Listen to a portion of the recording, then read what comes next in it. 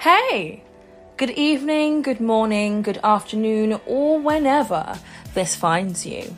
I'm your host Chantal Sanya, and thank you for joining me on another episode of To Be Confirmed, the latest, hottest podcast series which seeks to answer society's larger questions about race and racism, because often the answer to these questions remain, well, to be confirmed. Tune in, listen, and prepare to be inspired, provoked, and moved as we dive into another episode of To Be Confirmed. Hello! It's been a while, hasn't it? Anyways, I hope that you're well and that you're all blessed, and welcome to another episode of the hottest and latest podcast series, To Be Confirmed. If this is your first time tuning in, hello. Welcome to Be Confirmed, the hottest and latest podcast series which seeks to answer society's larger questions about race with racism, society, gender and politics, because more than often the answers remain to be confirmed. And if you're a frequent listener, welcome back. So today's episode will be an audio-only episode, but it'll be made available across all streaming platforms. So as always, please don't forget to like, comment, subscribe, share, and review the podcast. Now, before we begin, I would like to issue a little disclaimer before today's episode, which goes as follows. The views, information, or opinions expressed during the podcast episode are solely those of the individuals involved and do not necessarily represent any other entity. This podcast episode, including any information shared and my analysis of the information presented, is for educational purposes. Also, this is my motherfucking show, my motherfucking thoughts and feelings expressed authentically. And as I always say, I like to provoke thought, conversation and racist. And if I've provoked you to some degree, then I'm very, very happy with that. So I would love to introduce our special guest today. I am so chuffed. She's sat right next to me. The guest that I have featured today is on a special episode that I've titled The Art of Activism, Animation, Authenticity and Action. Kazvare, our special guest, is a writer, illustrator and graphic designer who is forging a name for herself with her often, in quotation, sassy sketches and searing satire. That was the commentary provided by Grazia. She has also been listed as an inspirational woman by Forbes. Please listen, Forbes, you know. Her work has been featured in Vogue, UK and Japan, and she has also collaborated with major brands such as Adidas and Facebook, and has held a pop-up exhibition at the Tate Modern. Her brand, Kazvare Made It, is home to striking stationery, homeware and accessories. Kazvare Made It combines cultural references and influences in a way that is bold, colourful and with a dash of playfulness. Kazvare Made It stock lists include Selfridges, Oliver Bonus and Scribbler. Kazvare released Stay Woke Kids with Canongate in 2021. Stay Woke Kids is an illustrated children's book for adults covering topics such as white privilege, toxic masculinity and racism. It employs humour, rhymes and illustrations to convey big ideas in a digestible way. So in other words, please put some motherfucking respect on Kazvare's name, okay? That's so funny. What can I say after that, eh? So, we are currently perched here with our rooibos. Is that how you say it? Yes. Yeah? Perfect. Oh, fabulous. Our rooibos tea. It's my first time trying it. So, please, whilst we spill some tea, buckle in. I've got my trusty box of Ritz crackers to enjoy. So, yeah, without further ado, if you're sat perched in, please put in the comment section what you're enjoying, what you're eating, what you're drinking. And without further ado, we'll get going. In the tradition of the podcast, there'll be an overarching question, which will be followed by mini questions, which will dictate Kazvare and I's conversation. You'll hear our thoughts, feelings, and the such. But I'm going to stop explaining and get to the question. So the overarching question, the big question for today's episode in The Art of Activism, Animation, Authenticity and Action is: the consumption of art allows for spectators to enjoy art, escape reality, and engage with its unique messaging. This can mislead the consumer to view art as separate to the world in which it is created in, rather than a reflection of the world. To what extent should art be recognised as an instrumental tool for society to authentically critique, question, and act to change our realities through the lens of politics, power, and race? So, you've heard a lot of me talking. I don't know how long I've been on here for, but But I would love to turn to you, Kazvare. So please tell the world about you. Who are you? Well, we know who you are. What do you do? What's your star sign? Where are you representing? And what makes Kazvare Kazvare? Hi, everyone. Hi, Chantal. Thank you so much for having me today. You're welcome. My name is Kazvare. I am a writer and illustrator, and all of the lovely things that Chantal said. Thank you so much. You're welcome. And I was born in Zimbabwe. Yes. I lived there until I was 7. Been on this cold isle ever since. Oh, wow. Moved around a little bit within, but yeah, basically been in London for the most part. Yes. And yeah, I've just had a very varied, so I'm, writer, illustrator now, but had a very varied career before. Yeah. Worked in youth, the youth and charity sector. Wow. For quite a long time. Wow. And then, meandered my way through, and for the past maybe 8 years, I've been doing. That's amazing. Doing my art full time. So that is incredible. So it's a privilege to be here. Thank you so much for having me. No, honestly, thank you so much for being here as well. I was saying to Kazvare before that I recently, ignorantly, that is a word, recently discovered some of the culture of South Africa being, I'm talking about the region and the country, and I have major love for you guys. I think you guys are absolutely wonderful. Even though I love my West African heritage, I'd like a little bit of a sprinkle of South African in there somewhere. I don't mind which country, but I just want a little sprinkle in there. But anyone that's from Zimbabwe, please, if you're representing, please in the comments down below, share and show your flag. And this has been an episode that has been about 7 months in the making. And as Kazvare and I have spoken, actually, fun fact, when I first met Kazvare, I actually thought the pronunciation of her name was Kazvare. So I remember our first meeting, I was like, hi, Kazvare, how are you? And then I was like, oh, wait, is that how you pronounce it? And you were like, no, but that's okay. And I was like, no, please. Let me get it right. So you got the pronunciation right. But I've been admiring your work, as you know, for a very long time. And I had to get in touch with Kazvare to provide, her unique perspective and to really get into it. And of course, as I've shared with Kazvare previously, I have a lot of love for the region and the nation of South Africa. So any fellow Zimbabweans, please shout and represent your country in the comments below. But without further ado, we'll dive right into the chat. So Kazvare, what thoughts, feelings, emotions come to you when you hear the words animation, authenticity and action? I think first, in terms of animation, it's more something that I wish I could do.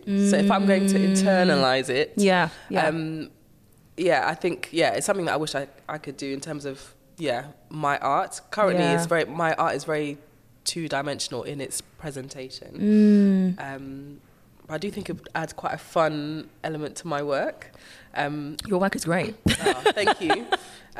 So that's kind of like the first thing I think of when it comes to animation. And I guess authenticity is being true to who you are, isn't it? Yes. And I really hope that's evident in my work. Yes. And I always say this, but my art is, I want my art to be a resting place. Yeah. And give space for black people to feel seen and understood. Yeah. And I think authenticity has a lot to do with that because it's my experience as well. I'm not just kind of chatting for the sake of chatting. It comes from like a real place. Of course. Yeah, and I think with action, it's often what you do after you've received a thought or a piece of information. Yeah, it's very active, and it evokes like a sense of urgency and empowerment. Yeah. So taking all of those words, I think those would be the thoughts that come to mind. I love that. Thank you for sharing, Kazvare. Conversely, I had a sort of a sit down and think, and I like to say it's not me if it doesn't involve the power of 3. So that's a word. So in terms of animation, I took the very literal definition from Cambridge Dictionary, which says animation, enthusiasm and energy, or moving images created from drawing. So you mentioned the 2D element, models, etc. Or images that are photographed, done by hand, or created on a computer. And as you've already communicated, it's kind of like so an ode. Interesting. I didn't even think about all of the other versions of animation. Yeah. Even when I was looking at it. I actually went to just one side of it. Interesting. But yeah, even when I was looking at it, I was like, oh yeah, that's a valid point. But I guess that's the part of like, I guess when you sort of look in and look at changing your perspective and I guess digging deeper into that piece, you know. Absolutely. With authenticity, the definition for that, provided by Cambridge Dictionary, again, is the quality of being real or true, which you touched on straight away. And when I talk about authenticity within the context of the definitions considered, I'm talking personally about the apt and the real and true commentary that you yourself, Kazvare, provide, and the uniqueness of your commentary in that space. With action, definition again provided by Cambridge Dictionary is the process of doing something, especially when dealing with a problem or difficulty. So again, you've touched on that right on the head. And when I talk about action, I'm talking about the necessity for all of us as a society, as people, to act, considering our current socio-economic and political climate. When I talk about action, I'm talking about, the context of Kazvare's action in her work to resist and challenge, society. Even myself as a I say relatively new creative that's made her work more public. I find it incredible how you yourself can create a piece of work. You can get the conception, create a piece of work, and it's there in no time. And I believe that in this piece, when I thought about this episode, when I thought about pulling it together, and when the title came to me, that I felt that I could learn from you. And I think your work challenges a lot of discourse at the moment. But I hope for those that are listening in, as you listen to Kazvare and I talk more about action, authenticity, and animation, that you are also inspired to think creatively and engage with politics creatively. So, back to you, Kazvare. How did you find your authenticity? Who and what events in your life and creative journey inspired you to bless our eyes with your own work? I don't actually believe that you find your authenticity. I don't know if that's controversial or not, but I think that's valid. I think the process is more getting back to it rather than finding it. Yeah. I think as we get older, there's a temptation to actually move away from the things that are really true to us. Yeah. Whether that's, finding new identities or whatever it might be. I don't know, based on peers or circumstance or even trauma sometimes, you kind of move away from who you actually are or created to be. Because I say that to say that I feel like I knew what I liked and who I was from a very young age. That's amazing. That's lucky. I've discovered myself a lot later in life. Yeah, I'd be interested to hear more about that actually, because I think when I was about 8, I found this is a while ago, but I found a little notebook and it said, when I'm older, I want to be an artist. I want to be a writer. Oh my God. I want to be a chef. That one didn't quite work out for me, has to be said. But I think you know what you like, and when you're young, the essence of who you are and what you like, I think is there. And I think it's really important to pay attention to the things that bring you joy and the things that you also enjoyed as a child, because I think that gives you an idea of the essence of who you are. And so that's why I would say that it's not so much finding, but actually going back to. Oh wow, that's so healing though. It's very like inner child healing, and that's beautiful as well to be able to find that and be like, I've written it down, I've done it. That's incredible. I love it. And for you though, what were you like as a child? Like what? Oh gosh, what was I like as a child? Oh my gosh. What was I like? I was very curious. I was very weird. I still am weird. But I had a really huge fixation on history.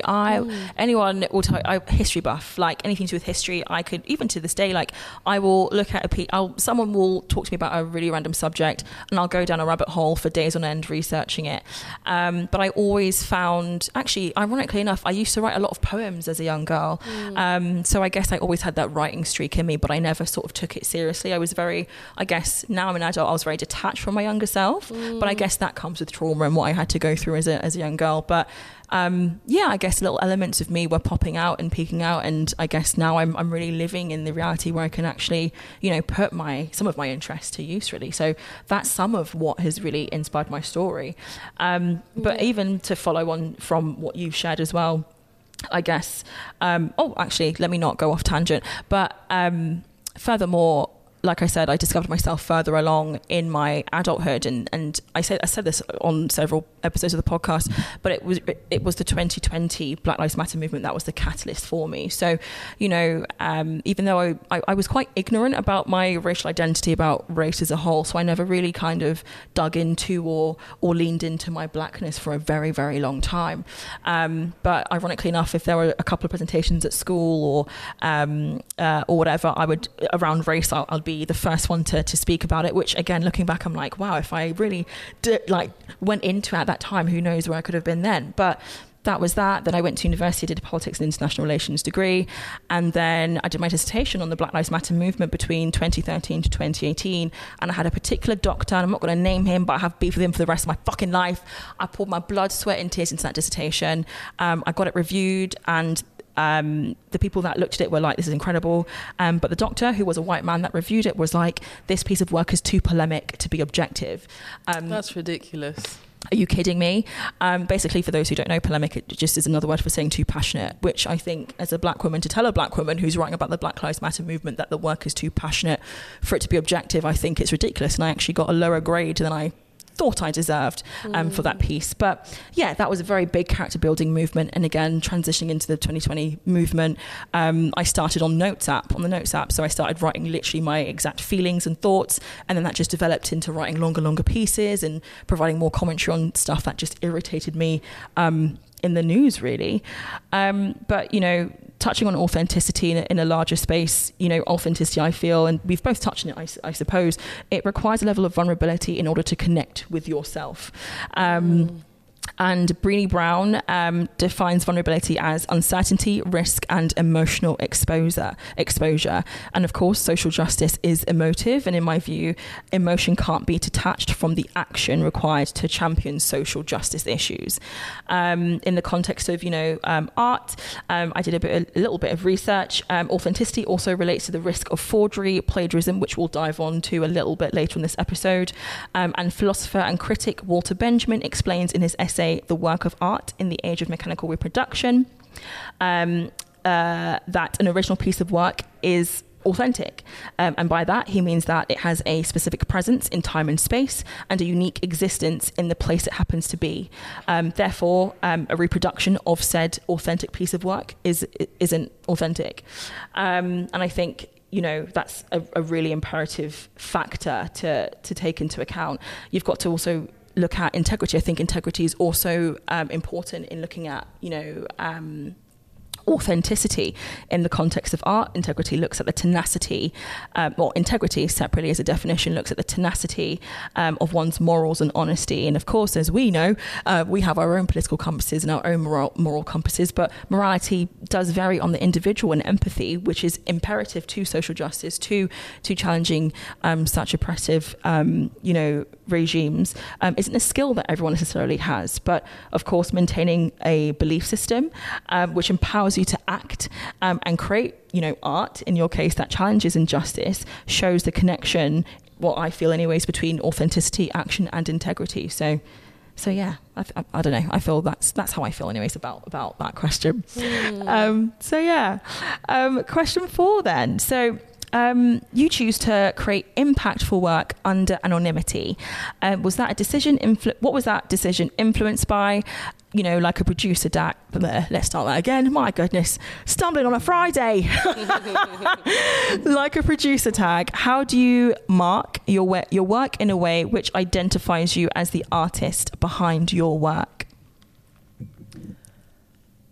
I think, and I hope, when you see my work, you can tell that it's mine. Yes. And I hope that, I guess, some of the markers would be the bright colours, yes, the black outline, yes, hopefully some humour. Yes. Yeah, I think those will probably be the markers of my work. Funny enough, a friend of mine sent me a random fridge magnet, and she said, "Oh, is this your work?" Yeah. It wasn't my work, but I could see why she thought it was, because there were some similarities in that. So it made me feel quite nice. I was like, "Oh, so you can tell when it's it's got a bit of my flavour." So yeah, I hope there are definitely markers in terms of looking at my work that you can tell it's mine. But yeah, in terms of like anonymity, I think I like the separation, at least in this time and space. Like I like the separation between me, the person, and the work I put out there. I do, I don't think it's always very easy to separate the artist and the person, because I think they're obviously very linked. Yeah. But in terms of like having my face out there and all that kind of stuff, I basically don't want to be seen. Yeah. And if you see me on the street, like if I've got a bonnet on, like I don't want you to know that it's me. Yeah. Do you know what I mean? You say, "Oh, why is this girl wearing a bonnet on road?" Like, I just want to be out there, be free. And but like I it's always lovely to meet people. So when I do events and stuff, it's always lovely to meet people and like engage with people in that way. I guess it's less stress as well for you in terms of interacting with people, and as well for them, because they don't know who they're expecting. So it's like when they have that first conversation, it's like, oh wow, it's a more genuine interaction rather than like build. Because sometimes with certain celebrities, you kind of if you see them, you build that kind of mental image of oh my god, that's what they look like. I think that's what they're going to present, and then you get there and it's a different conversation. But I guess with that anonymity piece, it's like you're saying, when you have those moments where people come up to you, it's more of an organic. I don't know if it's, I mean, you can confirm, but it's more of an I feel it would be more of an organic, more of a less pressured environment to really kind of fulfill whatever projections people kind of have of you. Yeah, I agree with that. Yeah, I agree with that. I like at least for this juncture of life. I don't blame you though. I really don't blame you. I prefer it this way. I really don't blame you. I would say in response to you, really, in an article written by The Next Cartel, in the context of anonymity, which I thought quite interesting, which I didn't even consider at the time, was that they wrote in their article that anonymity, and we've touched on this already, but it can boil down to the notion that, sometimes society does look at the artist or generalizes the artist as like, the penniless person, the unknown artist.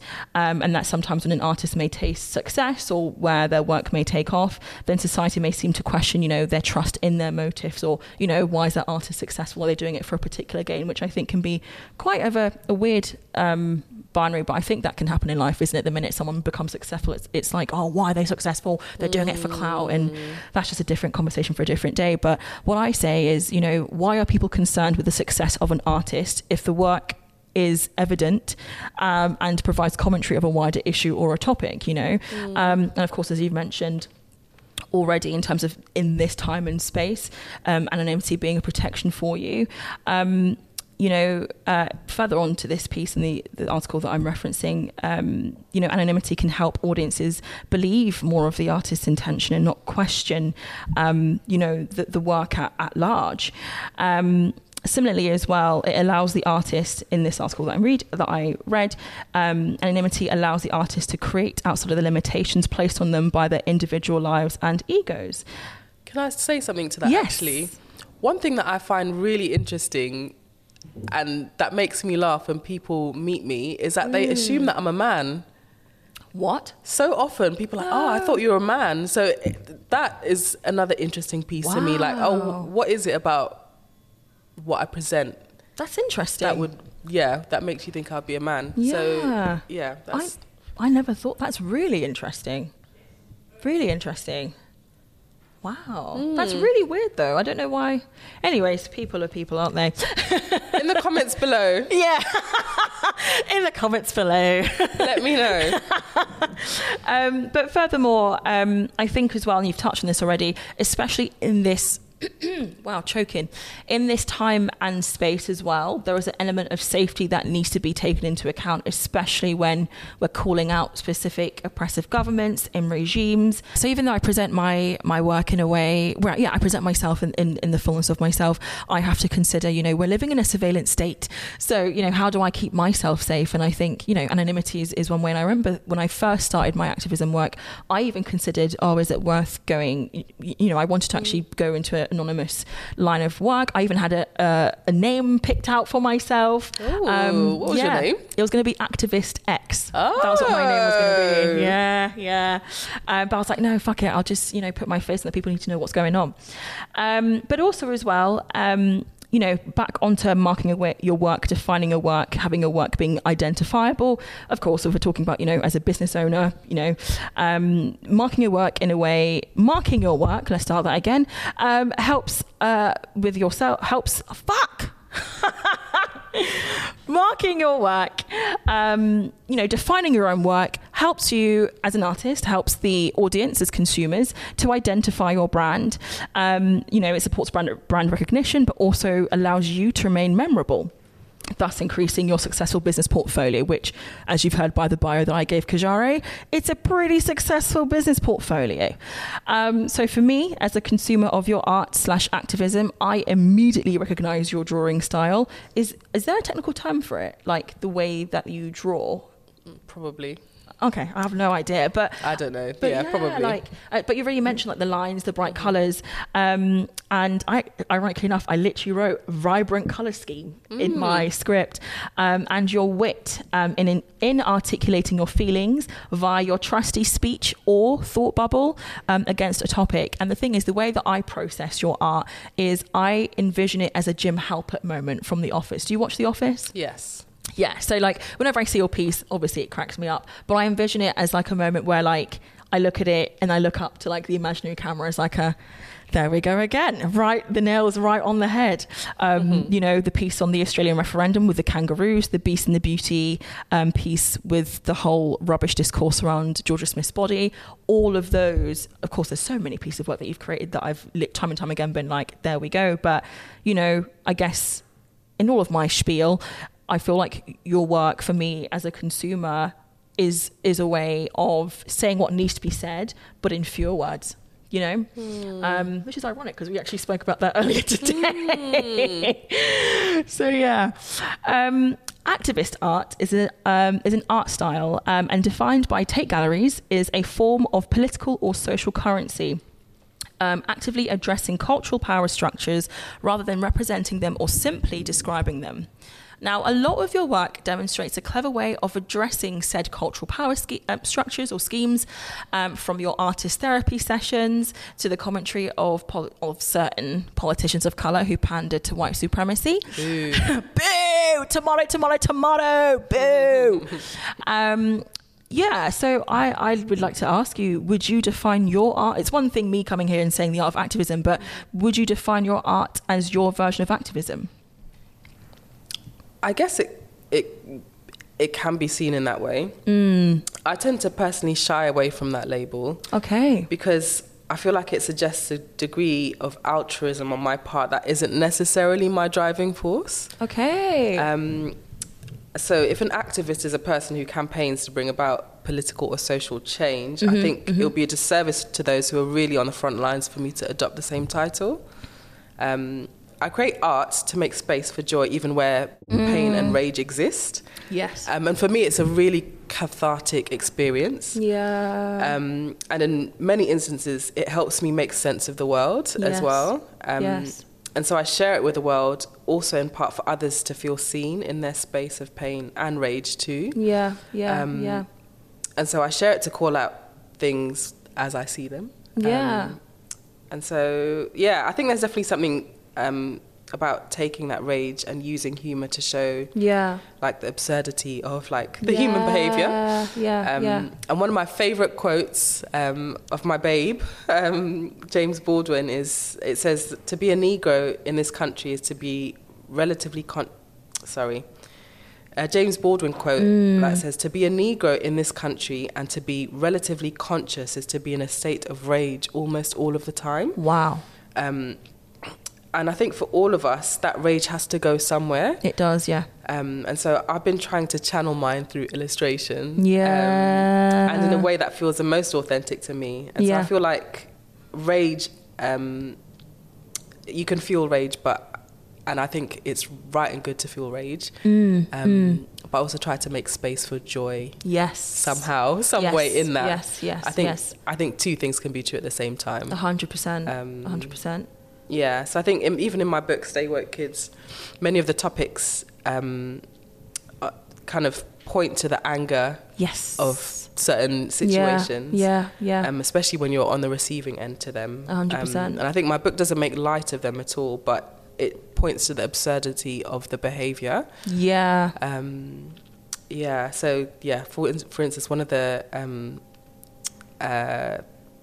the limericks in there is called Hold Up. Oh! And it's all about a white woman who says she doesn't see colour, but clearly she does. And so when she's navigating through her ordinary day, you can see that she's obviously seeing colour. Yeah. And so it just shows that like assertions like that are wildly disingenuous. Wow. Yeah, it is, yeah.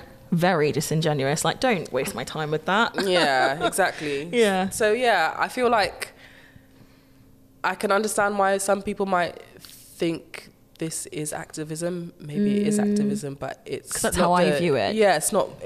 I don't know if it's my driving force. I think it's... Yeah, it's more of a cathartic... Therapeutic... it's part of what you do. It's part of your process. Yeah. And I think for me, activism is a huge spectrum, and I think that's why I've created this series, The Art of Activism, which there'll be more to be confirmed, at time to be confirmed. But the way that I view your work is that, you know, it's there for a time and a place. And I think any type of action, whether that be written, whether that be spoken, whether that be, you know, illustrative, whether that be, you know, marching, that, you know, as long as it's, you know, challenging social political structures, as long as it's, you know, pushing people to act, as long as it's stirring emotion in some kind of way, I think that's a form of activism in my view. So I mean, touching on you know, activism art further on, in a article that I looked at called "The Origins of Activism Art" by Stephanie Graff. The origins of activism art can be seen as early as the 18th century. There's an example provided where in the French Revolution, there's an artist called, please, French people, do not butcher me here. There's a French artist called Jacques-Louis David. That was horrible. I'm so sorry. But they were an active member of the French Revolution to the point where his artwork outraged royals and was banned from an exhibition. And I'm going to touch on later about... Fantastic. Sorry? I love that energy. Oh, thank you. I'll touch on, you know, outrage a little bit later in the podcast in terms of reception of your work and so forth. But, you know, in terms of activism art, it can be described as works that challenge racism, sexism, authoritarian regimes, and or war. They usually have a common denominator which has a focus on social and political issues with the intent to change or influence public opinion by confronting people with an unjust or problematic status quo. So again, that piece that you were talking about just now about, you know, that catharsis, that as Black people being in a constant state of rage, that translates straight into that definition there, I think. You know, art is a wider piece. Art is created to catalyse hearts, so I view that as awareness, and minds to enact change, so of course widening one's knowledge and visibility. And I think that also ties into the action part of this title. A couple of, you know, anonymous artists, I can't define them, would include Banksy and the Guerrilla Girls. And I really want to talk about an example of activist art, and that is Banksy's piece, Love is in the Air. So for this piece, I'm going to try and describe it. It shows a man throwing, it's a graffiti piece depicting a man lunging to throw a bouquet of flowers, which is meant to replace a Molotov cocktail. The piece in itself first appeared on the West Bank wall in Gaza in 2003. And love it, yeah, so yeah. Okay. The Peace Lovers in the Air first appeared in Gaza on the West Bank wall in 2003. Now, Lovers in the Air is a commentary piece on the building of the West Bank wall, which was built in 2002, that the Israeli government built to separate the Palestinian minority from the Jewish Israeli population. And at the time, whilst there were supporters of the construction, and people saw the construction of the wall as a safety measure and justified it, conversely, Banksy and many other people thought that the West Bank wall was a separating and segregating barrier reminiscent of apartheid. With that being said, the image of flowers, my brain is like, what am I saying? With the image of the flowers that is in that the man is lunging to throw, it's often seen as a symbol for peace, a call for peace rather than violence. And I can't really go to the next question without really acknowledging what is actually going on at this time and place. At the time that we're recording this episode, we are currently witnessing, and seeing live and direct the genocide of the Palestinian people, of many innocent children and lives, and the institutions, actually plural, who use representation politics as part of their brand, are failing to hold the Israeli government accountable. With that being said, actually touching on the piece about anonymity and safety and all of that. As well, we are also seeing the active silencing, doxing and harassment of those who support the Palestinian people who have been unlawfully removed from their homes, unjustly removed from their homes, aid removed, people who are still waiting with their house keys to go back to their land, places of worship and hospitals bombed. At the time of recording today, there are over 3,000 civilians dead, with over 1,000 children making that total. And again, these people are killed in the name of quote unquote never again, which absolutely boils my blood to think about it as I'm watching it on social media, as I'm watching the discourse that surrounds that. It's wild to me. And again, that smear campaign piece to brand those who criticize the international law-breaking, brutalist and barbaric actions of the Israeli government as anti-Semitic is untrue. But as Black women, who understand the lived experience, the legacy, the harm, and the trauma, and the genocidal nature of colonialism, especially, 20 years after Banksy's painting, decades after 1948, I only have two words, and those two words are Free Palestine. But anyways, for those of us who share the same sentiment, I would please advise you, please write to your MP. If you do demonstrate, please know your rights. Please keep yourself safe. And also for donations to provide aid to the Palestinian people and also to Gaza, please go to MAP, which stands for Medical Aid for Palestine. They are a UK-based charity / non-profit working to support Palestinian refugees and Palestinians living under Israeli occupation. And finally, on the activism piece, in another article I read called An Investigation of the Intersection Between Art and Activism by Emily Wilcox, touching a little bit on some of your bits on what you talked about activism being.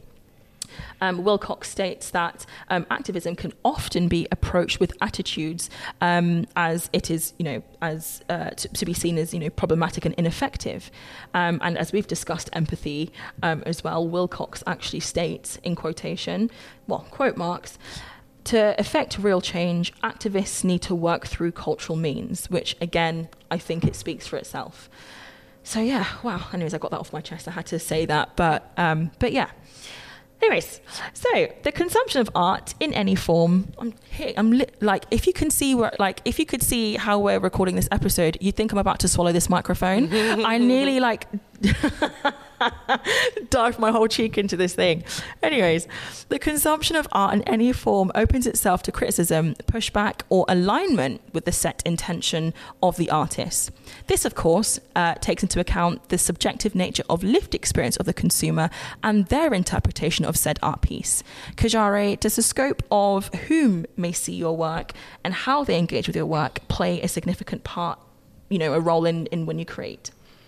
I think when I create work, primarily it starts with what I want to say first and foremost. Yeah.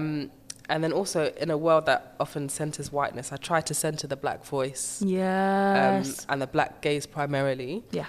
But I think it's interesting sometimes when I read the comments. Yeah. I have to remember that people often comment based on where they are. Yes, 100%. 100%. And some people are just a little bit obtuse. I say that this isn't often, and this isn't everybody, because I often see actually quite lovely feedback. Yeah. But you do sometimes notice the one or two comments. You're like, oh, actually, you're speaking from your own place of jibber jabber. She don't want to be saved. Don't save her. Yeah. So I think as the artist, I sometimes have to separate myself from like, oh, they're not always making a comment on they are making a comment on your art, but actually it's coming from the way that they see the world. Yes. And you just have to let them do that. Yeah. And sometimes just don't interfere in that. That's actually none of your business. Yeah. You've done your job to create the thing. Yeah. And in many ways, which is the scary bit of being an artist, like once it's out in the world, it takes on its own life. It really does. And you kind of just have to let it do that. Yeah. And you can't control what people think and how they respond to your work. You just have to do your part. 100%. And just let it do that. 100%. I completely agree. And following on from that, I literally wrote in my script today, beauty is in the eye of the beholder. So, in the context of my own activism with my writing and my podcast work, as far as I'm concerned personally, if 99 people hated it and one person resonated with it, fantastic. I'm happy. If it was the other way around, I'm also happy. Personally, and as you've shared, I believe so deeply in the impact and the power of my own work that I know it speaks for itself in a way where in a competitive world where everyone is providing so much content and creating so much content that it still provides its own unique spin and commentary on certain elements and bits and pieces, and where we're seeing a world that's looking for the next best hit or the next best trend. That's an achievement. There's an art critic called Danto, who also describes activist art as certainly not beautiful. It is angry, ugly, and aggressive. It blames an indifferent society for the illness it seeks to represent. This too is activist, for it means to provoke the society into doing something, but then the artist must not be shocked if the audience is angered by it, rather than by what it points to, which again speaks to what we've both literally just shared. And if, like I said in my disclaimer today, when it comes to the piece of work, I like to provoke thought. Personally, I like to provoke thought, conversation, and racist. If you don't like my work, I will tell you to absolutely suck my beep. But sorry, that was funny. I think the other thing is, it's really important to pay attention to who is hating your work and who is loving your work. Yes. Because even sometimes, whether it's on whatever social media platform I'm looking at, yes, if I see that it's mainly, I don't know, like white, far right people that are saying, yes, I really like the point that you're making. If that were to ever happen, I will know that I've lost my way. Yeah. I will have I will be like out to sea. Distraught. Yeah. I'll be very upset. Then I'd have to question everything. Yeah. So I do think it's important, if I rile up somebody who, is, again, white, far right, I feel like I've done my job. 100%. I feel like, yes, that makes me feel good, actually. Yeah. I can sleep well at night. That's on like my a really good night's sleep. Yeah, literally. I think it's definitely important to, who is loving your work, who is hating it, why are they loving it, why are they hating it? I think those are good questions to ask. 100%.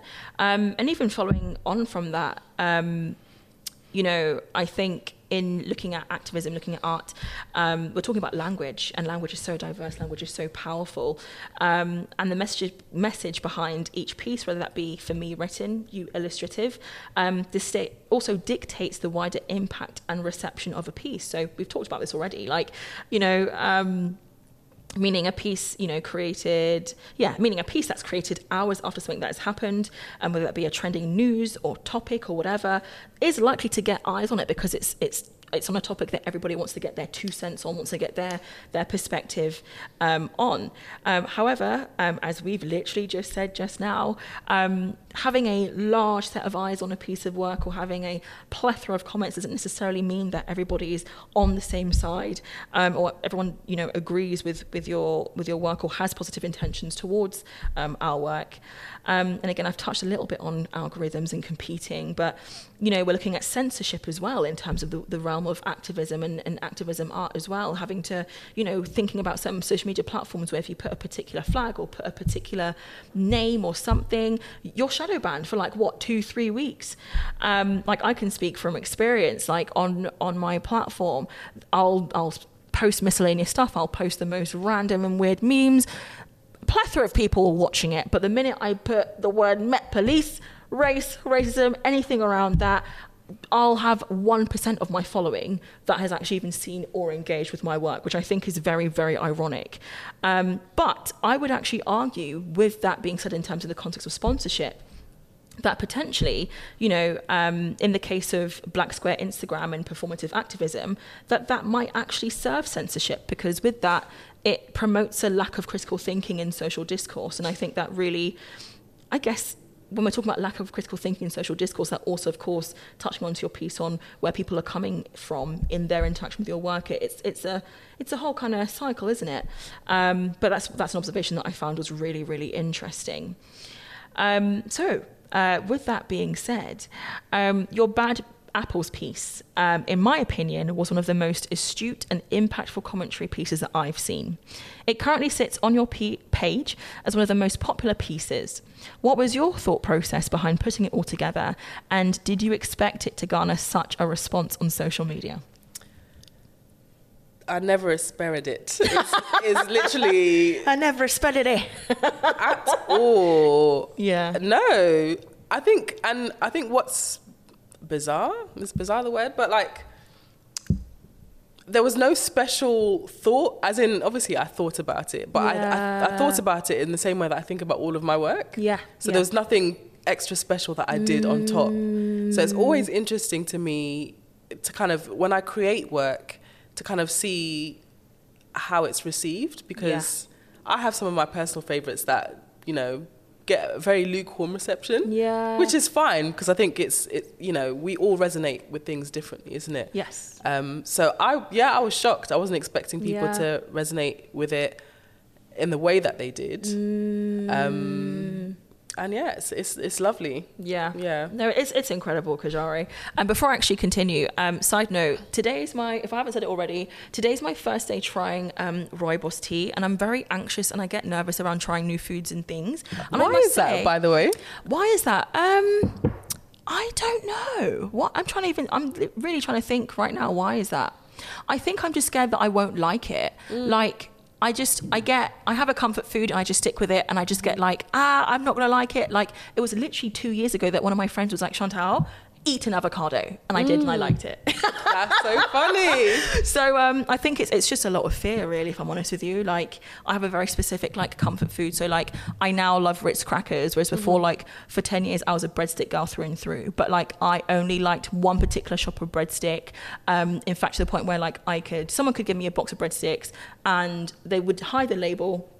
I'd eat it and I'd be like, that's not the breadsticks that I eat. I could even tell you the price point changes, the peaks, the troughs.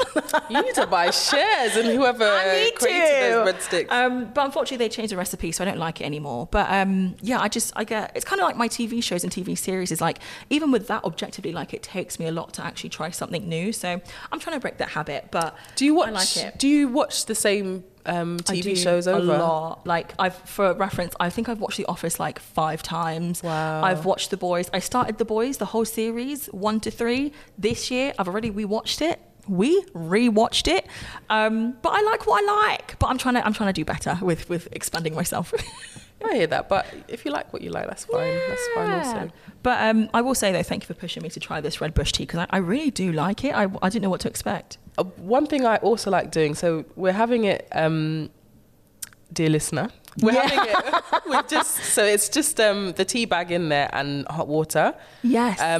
I also drink it with a dash of milk. Okay. So you just treat it like it's like an English breakfast. Okay. So, maybe if you're willing to try again, try it this way and then also do it with a bit of milk and see how you feel about that. I mean, I've got loads of tea bags, so I can give you like half of my box and I'll take the half home and enjoy that. So I'll definitely. Yeah, I will. Yeah, I'll feed back with the milk. But back on topic, with the bad apples piece, currently on your page, it stands at 19,445 likes and over oh my gosh and 397 comments. Now a lot of those comments were very much like, yes, oh my god, like this is it. I have even spoken to you privately and I shared it on both my podcast platform and my personal platform, and in both inboxes all I saw was, that's it. Like, I've never seen something explained so like straightforward, and I was like, this is it, this is absolutely it.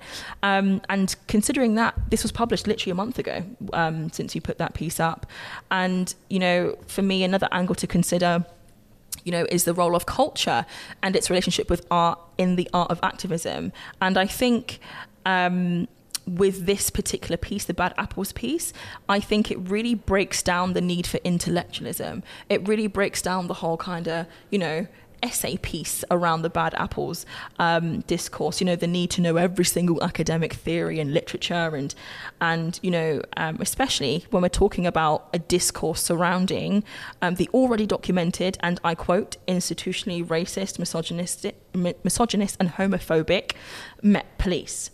Also with the Bad Apples piece, as I was analysing it, I thought to myself, like, whether you're a vegan, whether you're a vegetarian, whether you're a pescatarian, whether you're a meat eater, whether you eat the air, I don't care. No, you cannot sit there and tell me you're going to eat a pie that has bad apples in it. Like it was so, I just thought it was so on the nose that you just couldn't refute it. You can't Snow White me. When we're talking about apples, you cannot Snow White me. I'm not going to be eating this apple. You can't do that. And when talking about art, looking at question 5 and this discussion we had there, around the role of activism, in talking about globalization, talk about, the diversity of language. Globalization means that, some activism can be culture-based. And we're talking about the culture of the police here. That's the commentary that's been provided in the case of the Bad Apples piece. And of course, with the role of culture and globalization, that can also play a part in the understanding of, universal language and symbols. For example, the Black Power fist is a significantly powerful symbol in protest. And of course, the Bad Apples piece challenges the Bad Apples theory that goes on and on and on. And furthermore, I ask, why should we as a people be forced to listen to propaganda? Why should we be forced to accept that, it's just a few bad apples, it's just a few bad police officers, but we're talking about the same police officers with their guns that were protesting, but yet have no problem ramming themselves into a 13-year-old black boy playing with water guns. Do you know what I mean? And furthermore, I also thought, as I was looking at the Bad Apples piece, that you could really repurpose it to look at different types of debate. For example, the quote-unquote debate against femicide and violence against women. You hear a lot, not all men. That same concept can apply. Again, you're not going to eat or involve yourself with anything that looks, smells, and is off. And again, touching on this piece, in the previous episode, if you haven't, please have a look. Episode 4, Black Youth, Innocence, Instinct and Independence with Kazvare Abdi-Nazir from Centre for Mental Health. I talk about the politics of representation in media. And the politics of representation, I'm talking a little bit too fast. The Politics of Representation by scholar Stuart Hall. He defines it as the production of meaning through language, through systems of images, objects, events, and language. And of course, this is how the media chooses to maintain the socially narrative discourse, i.e. the bad apples, it's not all of us piece, but it's how the media chooses that to maintain the socially dominant narrative of a us versus them to further divide and conquer disenfranchised people. So again, I've told you already in private so many times, but again, incredible piece. I loved it. And, you know, another example that I found was really, really incredible was the White Ally piece, especially after the Battle of Montgomery, the piece where you had the chair, and it was the TED Talk, and it was like, this is what it means to be a white ally. Again, I absolutely creased myself, like, that's it. Like, I mean, funny enough, I didn't get any comments from that when I shared it on my platforms, but maybe it was a few of the white folks kind of feeling a little bit like, oh, maybe it's that simple to be an ally, but what do we know? No, exactly. Lol. Literally. So your book, Stay Woke Kids, was published in 2021, just after 2020, which was fuck me. Start that again. Your book, Stay Woke Kids, was published in 2021, after 2020, which was a socially and politically charged year. In a society where we're seeing woke used as a pejorative term and the rise of censorship against critiquing white supremacy, how does your book reflect the current state of affairs? I think, sadly, it's still very relevant. Yeah. And the same issues are here, just in different forms. Yes. And it's interesting, actually, at the beginning of the year, I thought to myself, I wonder if I could actually go a whole year without posting. What? And just literally just repost things that I've done before. Really? And I think there's a degree to which I could have done that, because a lot of the same issues and same things coming up, they come up, and that's obviously, that's sad. Like, you know, I would hope that as a society, we would move on, but we're still grappling with a lot of the same things, isn't it? Well, yeah, it's so true. So true. So basically everything that I've written in my book still stands. It's beautiful. I'm looking at it like in the flesh. It is so cute. And thanks. like the eyes in the, I didn't notice that. Obviously you won't notice that online, will you, until you see it in the flesh, but there are eyes in the gaps in the A and the O, which I think is really like awake. Like, anyways, that's me just digesting it, like thinking out loud as we're recording, but that's pretty cool. I love it. It's beautiful. Oh, thank you. It's beautiful. But yeah. And honestly, I think people who use woke in the way that they do, it's just embarrassing. I find it so embarrassing. Like, I look at them, I get secondhand embarrassment. I'm like, you know, and especially when you ask them, what do you mean by that? That's when they start scrambling. That's when they start sweating. Because they know what they're doing. They do. And as you were talking, I was even thinking, like, again, you have to colonize language. Like, you couldn't think of your own term to pull up when we're talking about if you're talking about challenging what we're saying. And actually, a quote that you shared in an article for Black Blossoms, your quote was, "Stay woke because despite white majority culture thinking it's a slur, we don't have to see it in the same way," which I very much agree. And if you don't mind, there's a page in your book called Bow Down, and it talks around immigration discourse, and the limerick fab. The limerick goes, "Immigrants are taking our jobs. No, wait, all immigrants are slobs. But when we move countries, we don't give a monkeys. We're expats, we're awesome, we're gods." Now, if that doesn't tell you about the culture of the UK, I don't know what will.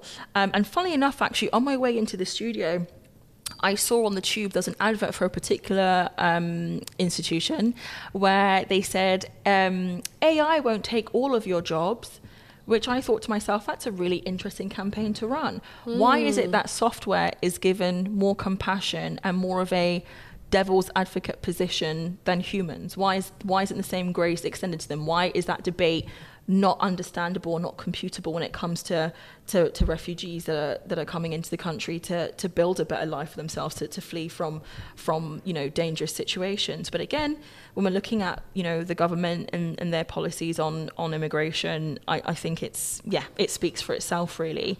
In terms of looking at Stay Woke Kids and the impact of that book, again touching on episode 4 with Kazvare, innocence, instinct, and independence. There's a piece on, challenging the school curriculum and the need for education. Your book out here, as you've said, is a piece that's really out there to support people in digesting, huge concepts, huge concepts around race, gender, politics. And again, we're seeing our government saying that, it's unnecessary to have gender education. It's unnecessary to have education where, the British government and their role in this transatlantic slave trade and the impact of that is to be acknowledged at schools. It's pretty interesting. But with that being said, very recently, actually, literally this week, in an article by The Guardian, the children's book publisher Scholastic has said in the US that they will separate its titles in elementary school book fairs by race, gender and sexuality, allowing school districts to either include or exclude the list, which I think is absolutely wild. Absolutely wild. And the decision was made in a response to dozens of state laws restricting how the topics are discussed in schools, which again, if we're looking at educating people on being aware of the world that we're living in and how it impacts them as young children individually, but also the world that they are witnessing at large in the society that we're seeing as a whole, it's detrimental to have these laws that are put in place. Now, with this publisher, they actually released a statement which I'll actually read out loud, which says there are now enacted or pending legislation in more than 30 US states prohibiting certain kinds of books from being in schools, mostly LGBTQIA+ titles and books that engage with the presence of racism in our country. Because Scholastic book fairs are invited into schools where books can be purchased by kids on their own, these laws create an almost impossible dilemma. Back away from these titles or risk making teachers, librarians or volunteers vulnerable to being fired, sued or prosecuted. We cannot make the decision for our school partners around risks on what they're willing to take based on the state laws and local laws that apply to their district. So these topics and collection, so they made a list, as mentioned, where am I? I've lost my trail of thought. When you're reading something and then you lose where you were? That's so annoying. I'm going to go back here. We cannot make a decision for our school partners around what risks they're willing to take based on the state and local laws that apply to their district. So these topics and this collection have been a part of many planning calls that happen in advance of a shipping fair. We don't pretend that the solution is perfect, but the other option would be to not offer these books at all, which is not something that we'd consider, end quote. And I just kind of want to touch back on, again, your book and how does that feel for you? How does that feel for you in terms of writing the book, creating the book, developing it in the context of all of this? What do you mean? In the context of understanding that we are in a world that is seeking to silence this type of literature, that's seeking to not give this to children, that doesn't want children to learn about race, that doesn't want children to learn about gender, that doesn't want children to learn about, toxic masculinity as such. Does that make sense? I feel like I'm being a little bit unclear. Yeah, I think, it speaks to the societies in which we live, isn't it? And I think I once made an illustration of Henry VIII.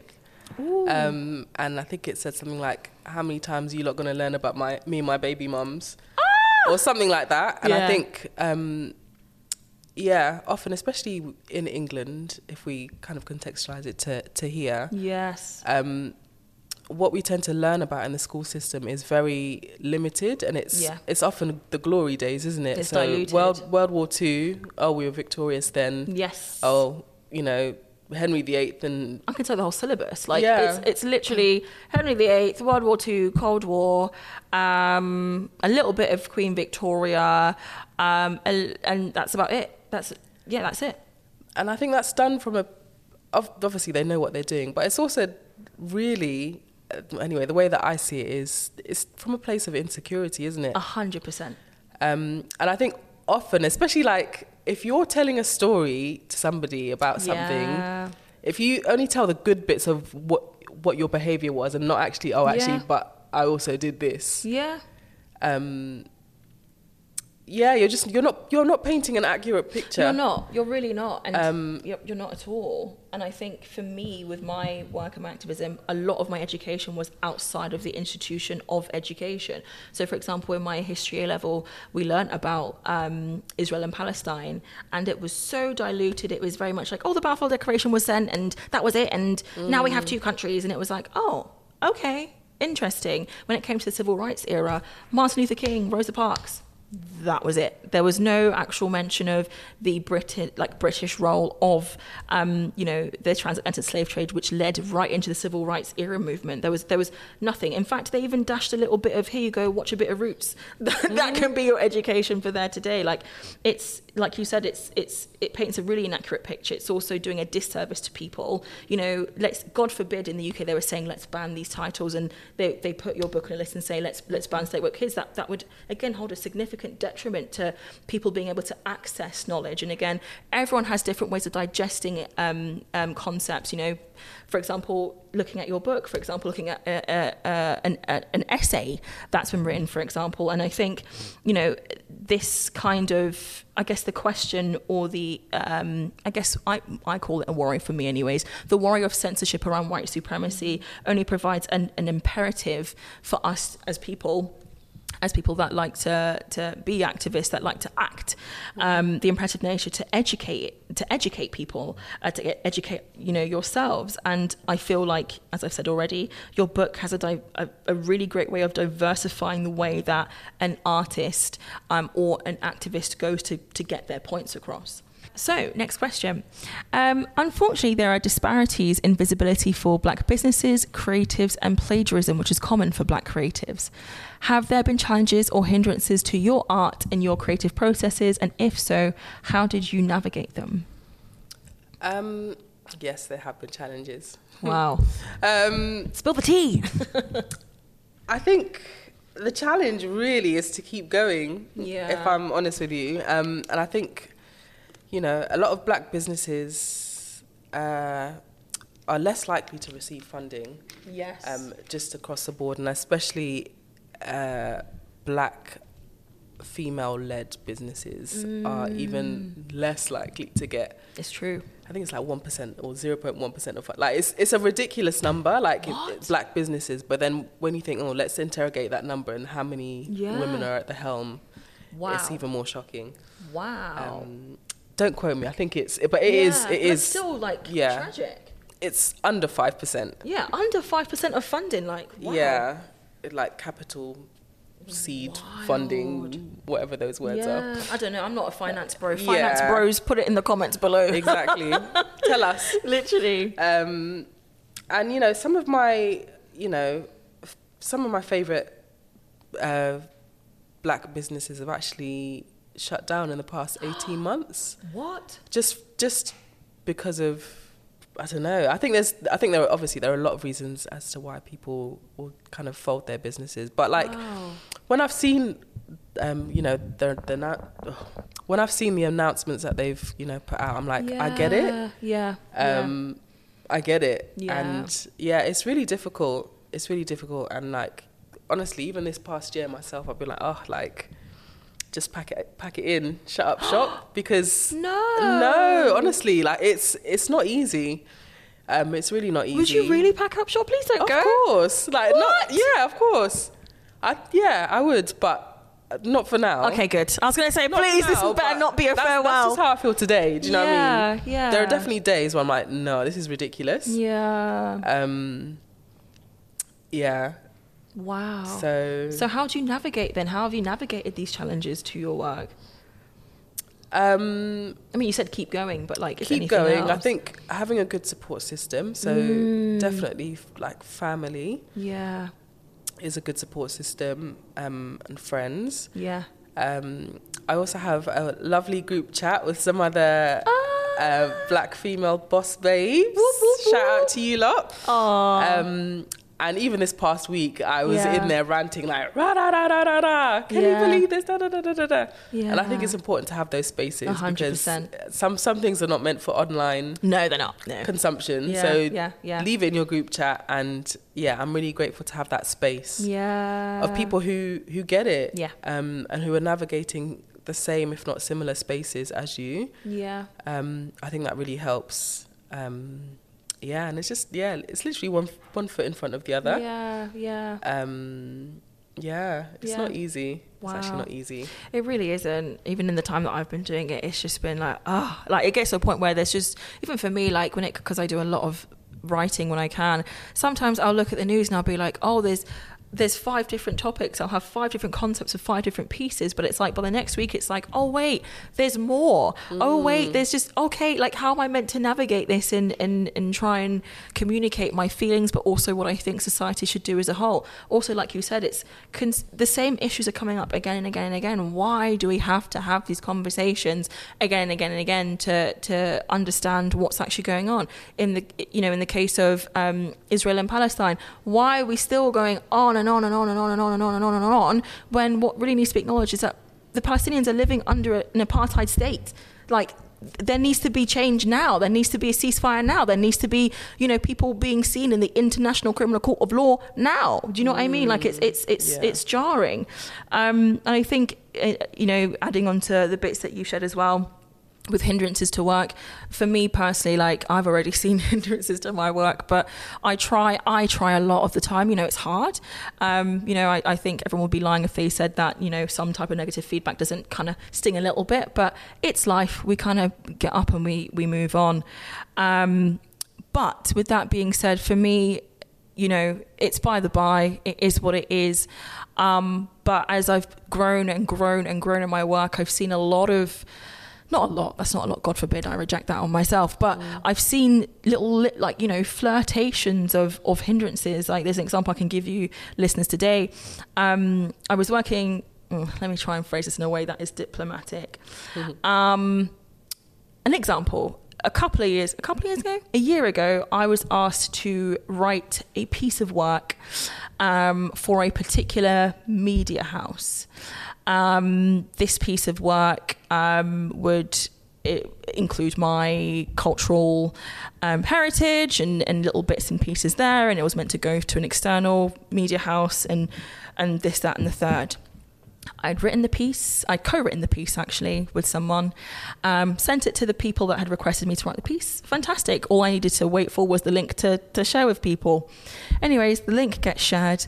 I click on the piece and I find out that my name had been taken out and everything else that had specifically identified me was removed.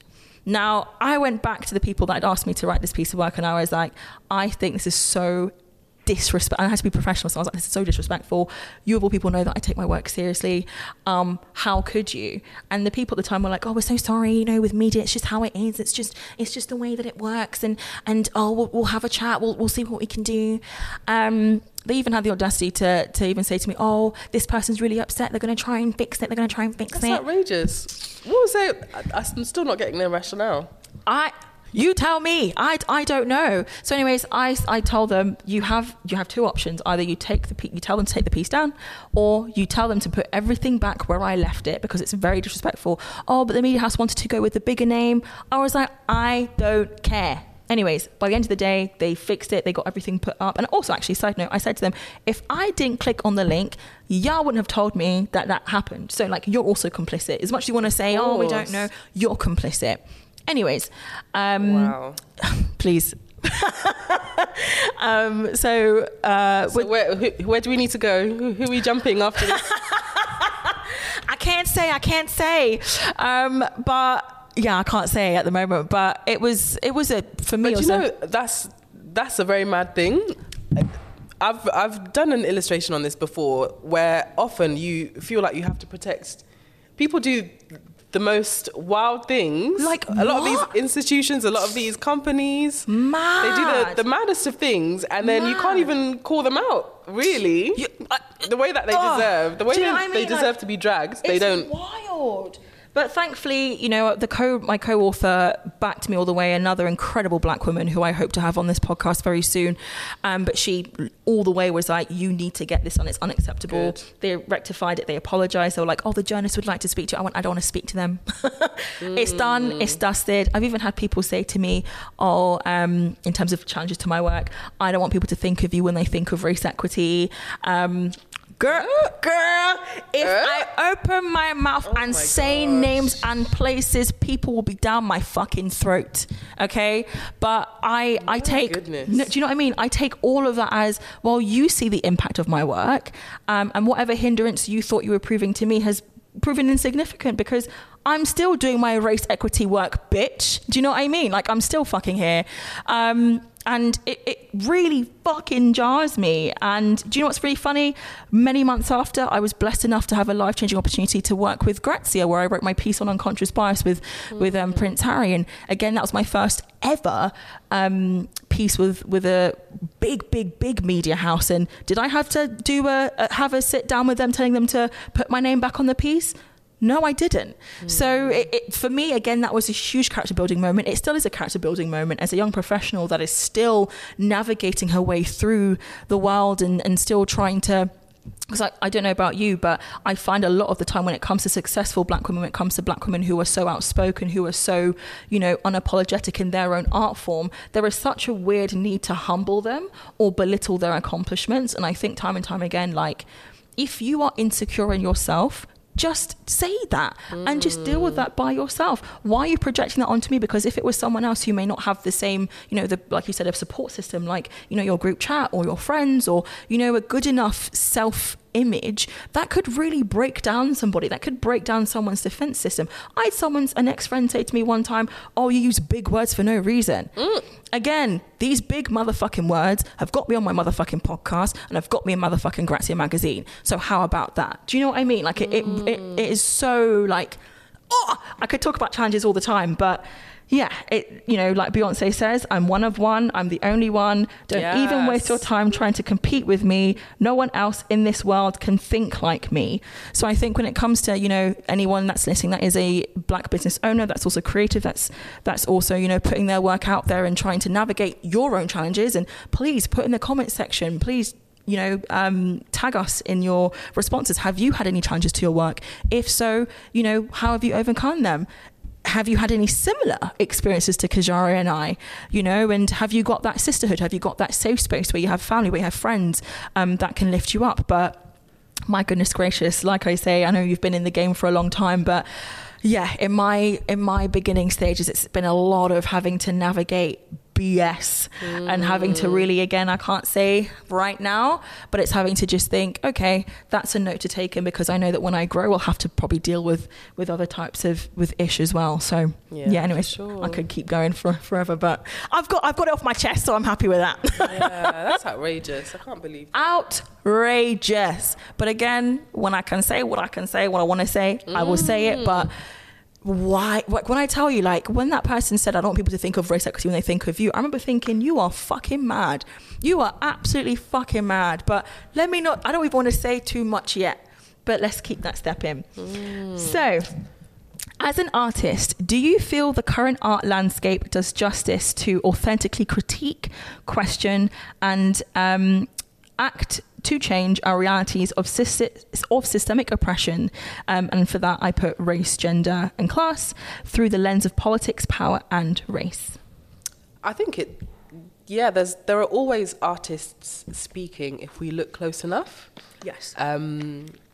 There's an exhibition on at the moment. I don't know whether you've had a chance to go there, but it's at the Barbican. The Curve. It's called Chorus in Memory of Flight. I haven't, no. And it's by an artist called Julia Knox. And it basically tracks or talks about the black diaspora in Europe. And just often we think, basically racism is everywhere, isn't it? Everywhere. And you just basically get a different version of it. And it kind of deals with that. Yeah. And you meet, just black people from all over Europe, and it's just a beautiful exploration of that. So if you get a chance, definitely go and see that. It's free. I think artists are speaking all the time. I think often they just don't have the mic. Yes, that's all that it is. Yes. And I think sometimes we have to either go looking or 100%. maybe just open our eyes sometimes. Really. Yeah. That's no shade. Like sometimes we do have to just. We just have to. be a bit more circumspect and aware of what's going on. But yeah, there are definitely always artists speaking, I think. Yeah, I agree. And following on from what you've just shared, an artist called Ai Weiwei has famously, they are a Chinese artist who has famously worked with various mediums, materials and styles, and his work is well known for critiquing the Chinese government, which has pushed him on the international stage. And he says, similar to having a mic and just opening our eyes and speaking, really, he says, and I quote, "An artist must be an activist, aesthetically, morally, or philosophically. This does not mean that they have to demonstrate in street protests, but rather deal with these issues through a so-called artistic language. Without that kind of consciousness, to be blind to human struggle, one cannot even be called an artist." Ooh. Powerful quote. Powerful quote from this artist. And in terms of art that speaks on the landscape, that speaks to critique, society as a whole. There's a you would have seen it. It was in the peak of 2020. It's a series called Stolen by the artist Adrian Brandon. And the series Stolen is dedicated to black people whose lives were robbed at the hands of the police.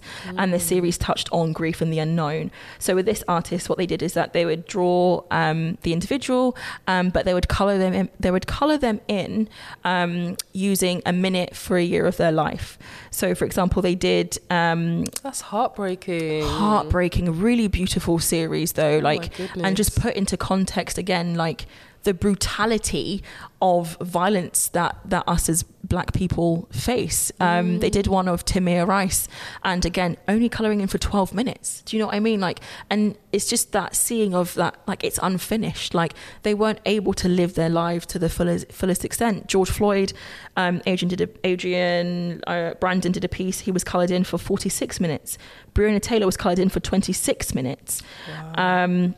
And again, really poignant. But again, as I was writing this script, I was like, oh my gosh, that's one that comes to mind as one that really critiques the social landscape. I haven't seen more of their recent work. I hope they're still out there. If there is, I would like to have a look at it. But I feel controversially, actually, that I don't think there is enough activist art out there. I don't think there's enough of a variety out there. But rather, I think what we're seeing is a huge population of Instagram infographics, where, and I think, it's great in terms of having that information, but I think we're seeing a huge surge of infographics. And I think, I don't know, I just think to some extent it can encourage people to be a little bit lazy. I think it encourages people to not use their own voice and dig deep inside themselves and think, obviously it's great to educate yourself, please do that before you speak on a topic, but I just think it's imperative for us as human beings to really act. I don't think it's okay for us to sit down and be like, oh, it's okay, Kazvare will put a post up, I'll just share it, or Chantal will put a piece up, I'll just share it, it'll be absolutely fine. But yeah, I just think it just ties into lack of critical thinking. It's the bit of I've done my part, I've done the sharing, I've shared 10 pieces. No, use your voice and do your thing. Hello viewers, wherever you are. Thank you for tuning in to another episode.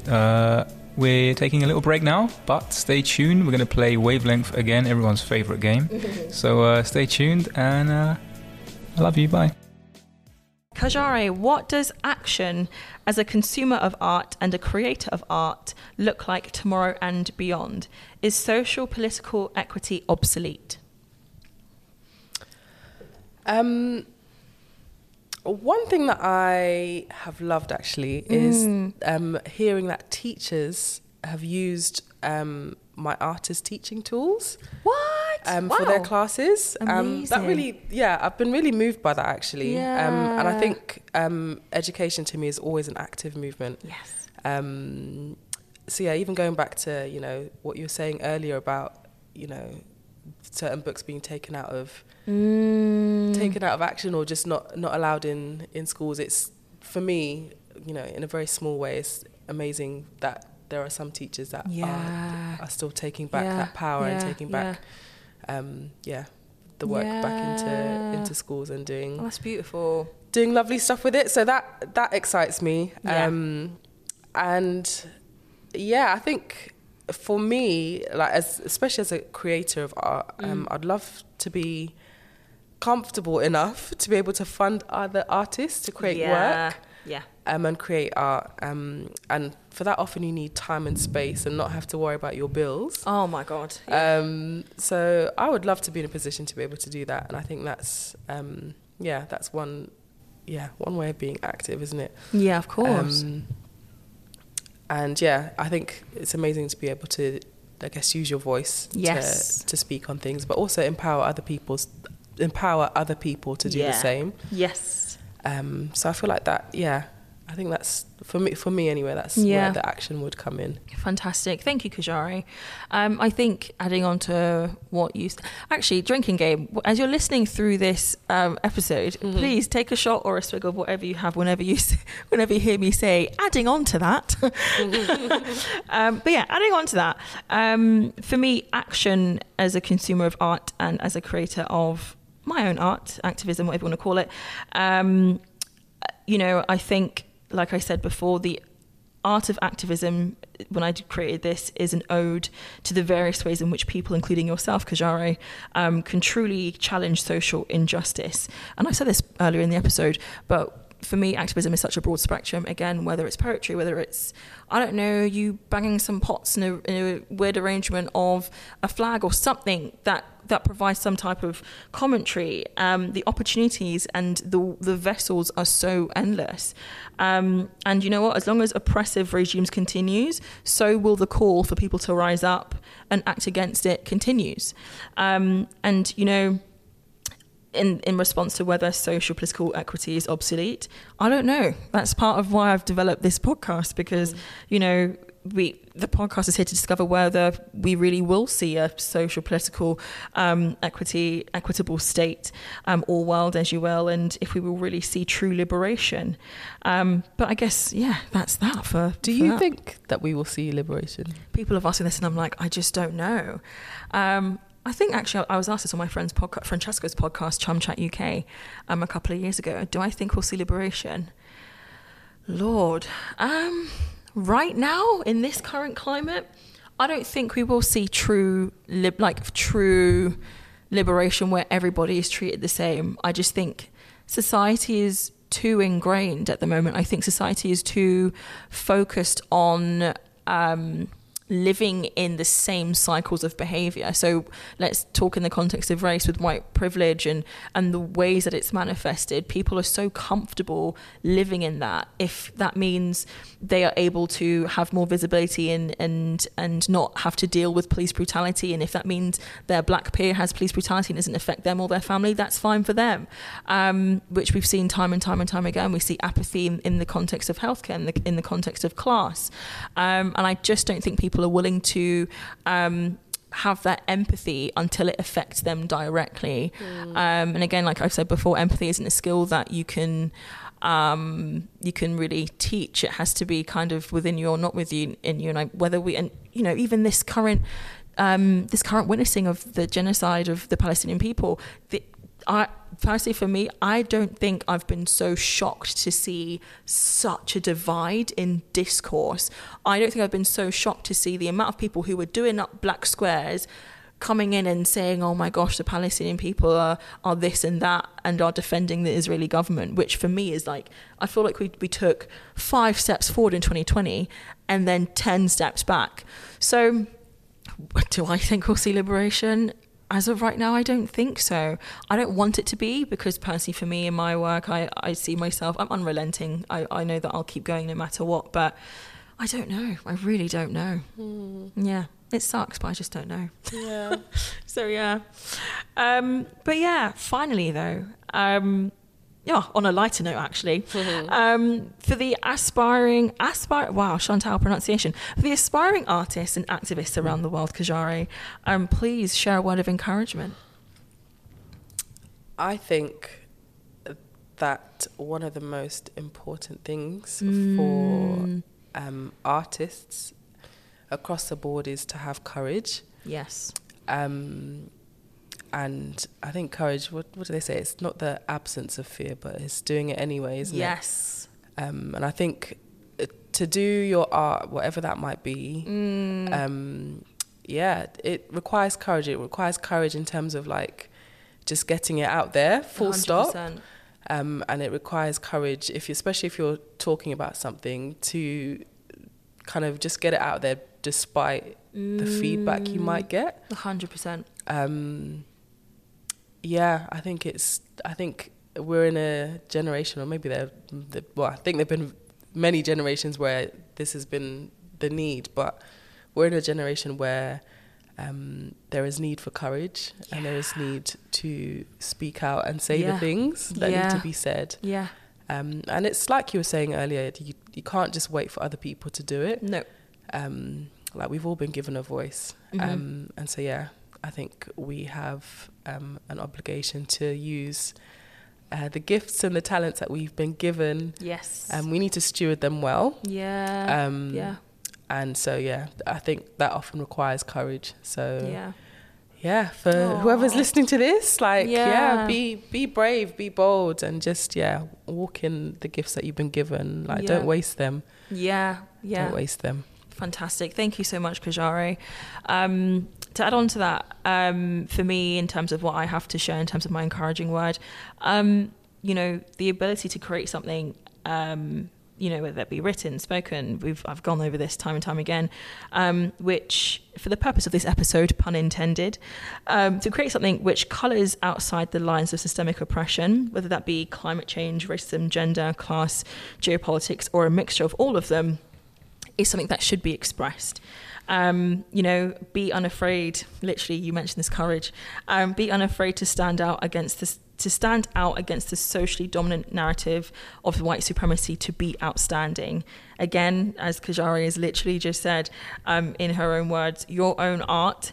I say your own art of activism lies deep within you, and definitely explore that, because and explore what empowers that, especially, and the more voices we get out there, the more I can sit here and one day say, yes, we will see true liberation one day, because it's now more than ever we need to see a different climate. I don't know how as a society we went into isolation in 2020 and we've come out as a whole in a completely different headspace, where it's like to campaign for social justice is a different type of isolation. Like we deserve better than this as a people, in my view. So anyways, ending on this podcast, Kazvare, which other artists, I mean, you've mentioned an exhibition before, but which other artists, exhibitions and showcases would you recommend to widen one's social political knowledge, awareness and activism journey? Great question, Chantal. I can only speak to what I've seen recently. Yes. So as well as Chorus and Memory of Flight. I don't know whether you've been to the Tate Modern recently. They've got. I'm actually going next week. Oh, good. Yeah. You have to check out. What's it called? A World in Common. So it's an African contemporary photography exhibition. There was lots of good work there as well. So definitely check that out. Fabulous. I think there are lots of exciting artists there. Fab. Thank you so much, Kazvare. Wow, that's incredible. I'm trying to see if I've got any recommendations, really. In terms of recommendations, there is an exhibition going on. I haven't been to it, but it's at the Somerset House. It's the Morgan Stanley exhibition, and it's an exhibition on Black British culture and the Black British culture's contribution to British design history, which I believe is running until the beginning of November. In terms of an exhibition, yes. Sorry, I forgot to say that is a very good exhibition. I did go and see that. Yes, fabulous. Harris Elliott is one of the people that was. Harris Elliott helped to curate it. Fab. It's really good. Nice. It's really worth going to see. I'm excited. Okay, cool. Thank you. Also, it's not on now, but one that's actually stuck out to me was an exhibition I went to on my 25th birthday in January, and it was called Rebel Rebel by Sohelia Sokranvari. The exhibition title, it was actually at the Barbican. It was in the Curve. And the title borrows from David Bowie's 1974 cult pop song and pays tribute to the significant courage of 27 female icons from pre-revolutionary Iran who pursued their careers in a culture enamored with Western style but not its freedoms. So at the exhibition, there were 27 portraits. There were some clips from different types of Iranian film, which featured some of these artists and actresses as well. And there's also a really cute holographic display. I'll try and get some. Actually, no, it's an audio only episode. But really, really beautiful. Really touched me as well. It ended in February actually, but yeah, it was. If you were able to see the Rebel Rebel exhibition, please again let us know what you enjoyed the most, and what stood out to you, what portrait stood out to you.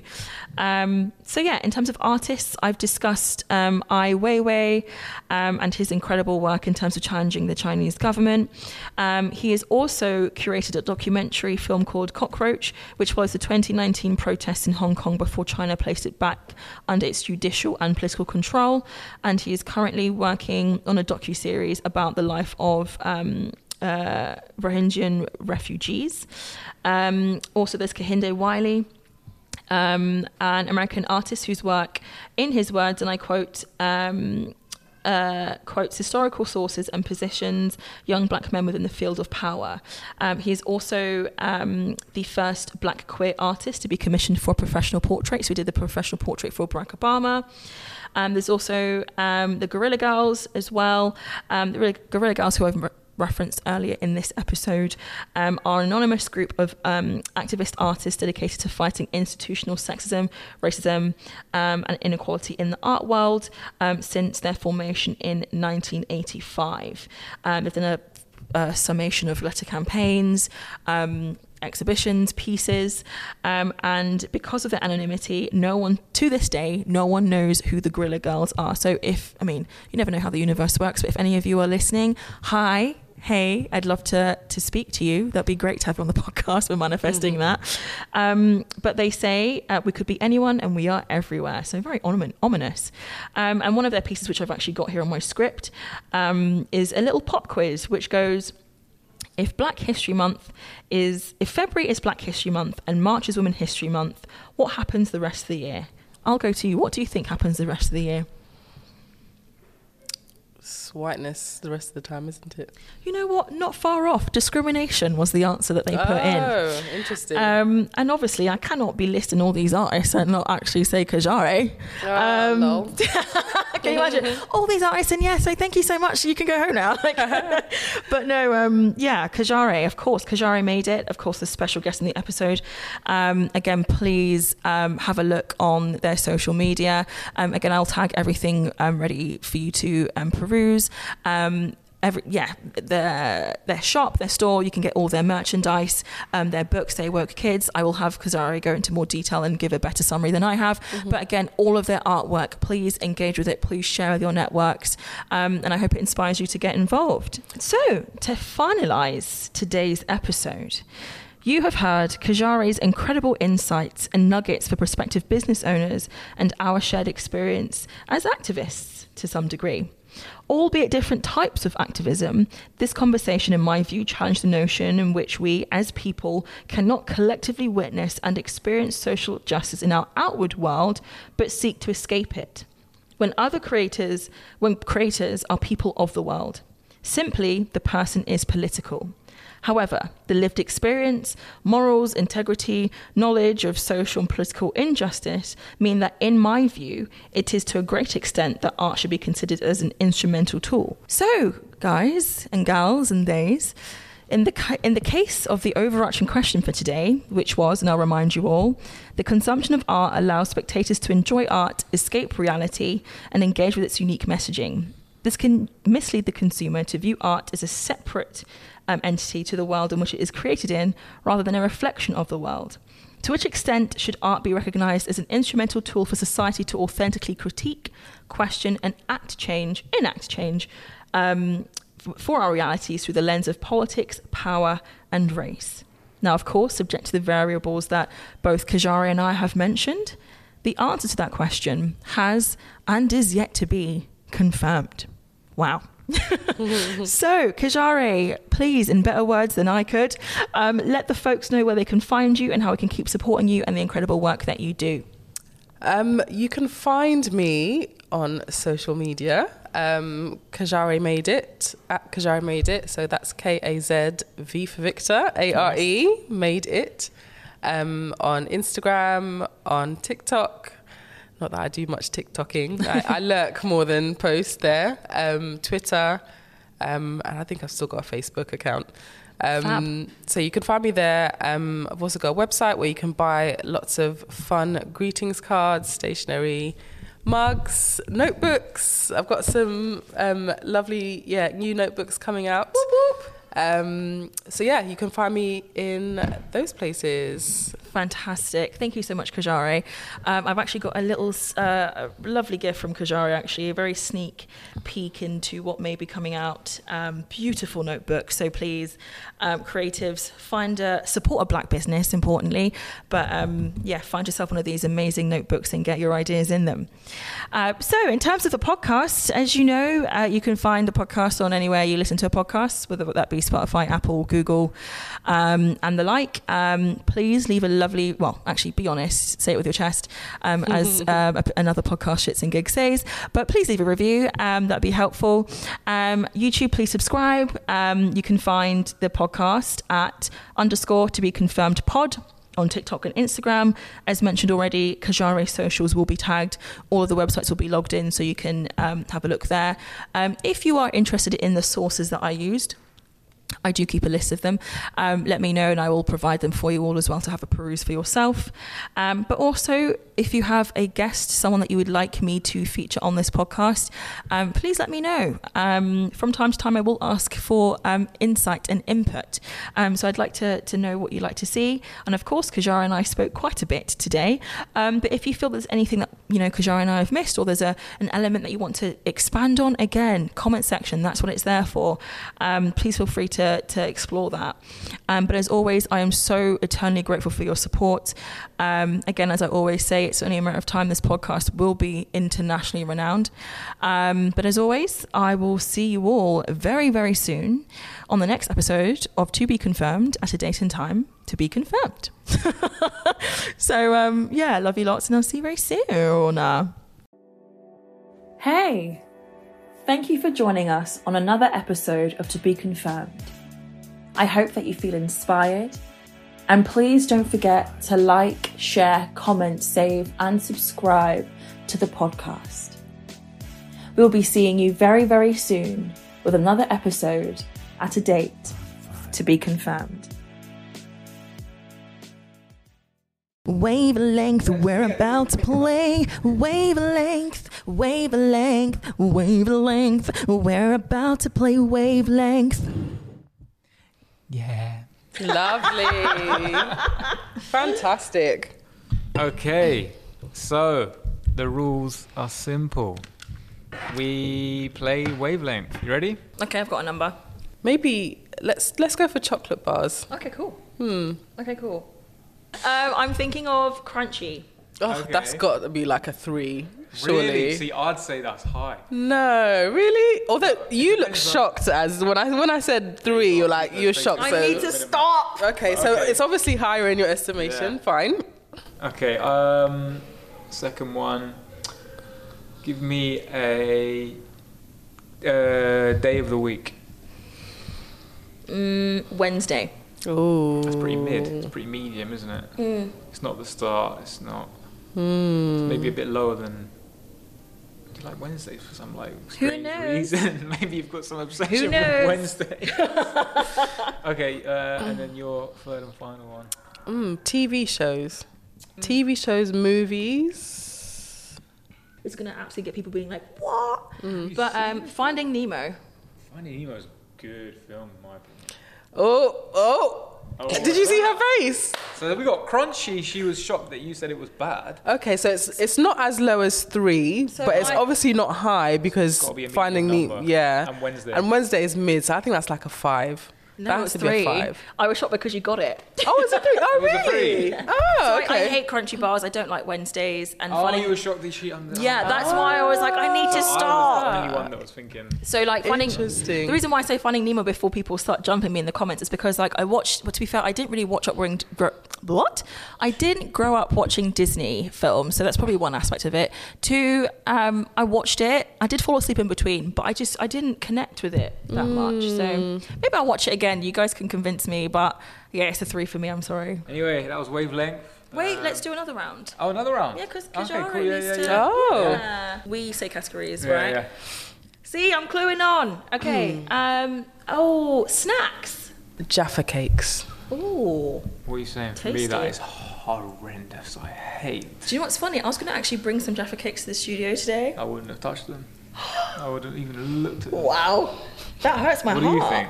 Because it's either you love them or you hate them. Yeah. I like them. We'll go with mid. Let's see the next category. Next category is going to be month of the year. January. Ooh, that's my birth month. So again, it's very because. Oh yeah, it's subjective, isn't it? Yeah. Because I could be like. I like a new year. I like a Chantal birthday. Whoop. Final category. Yeah, final one. Seasons of the year.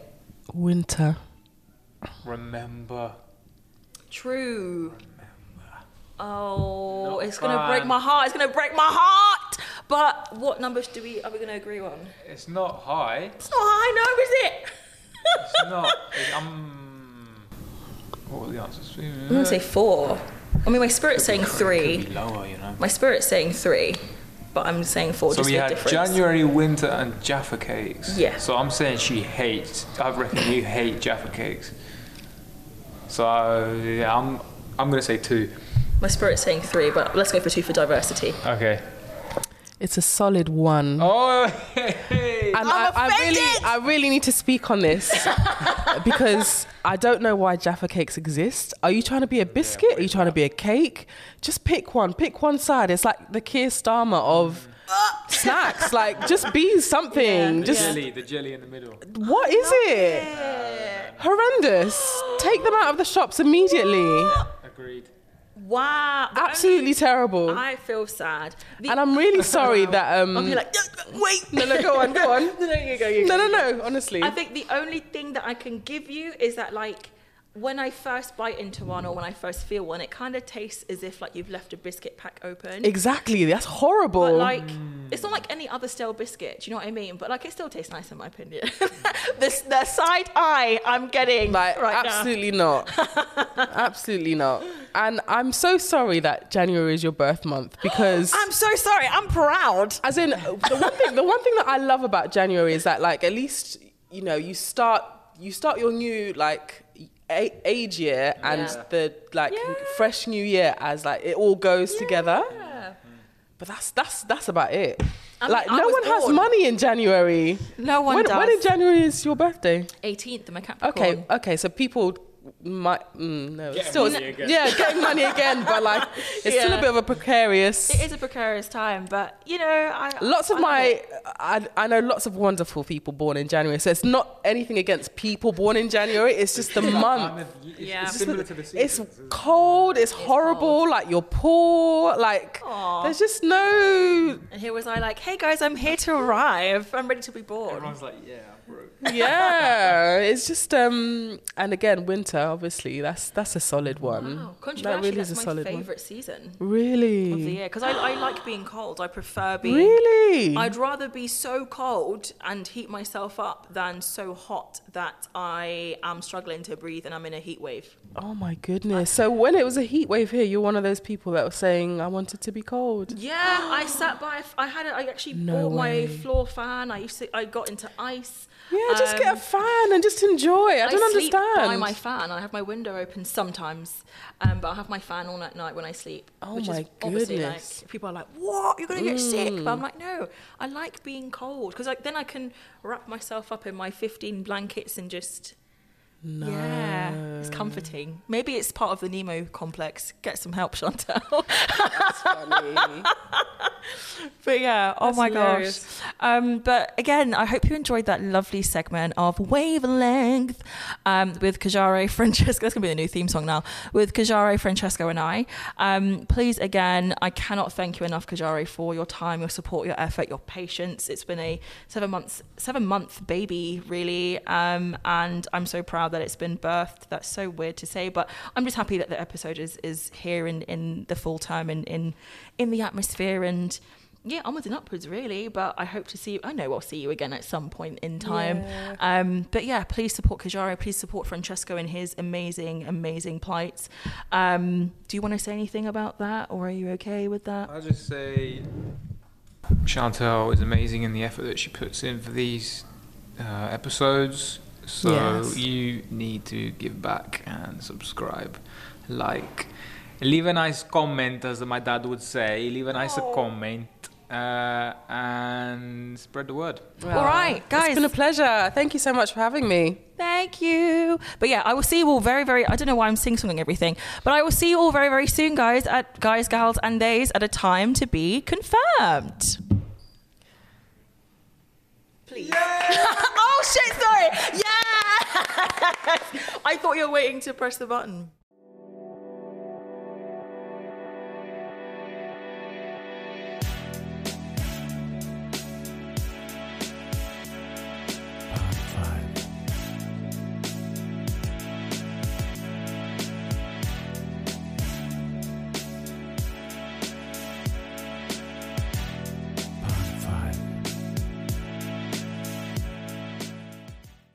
One, two, mic check.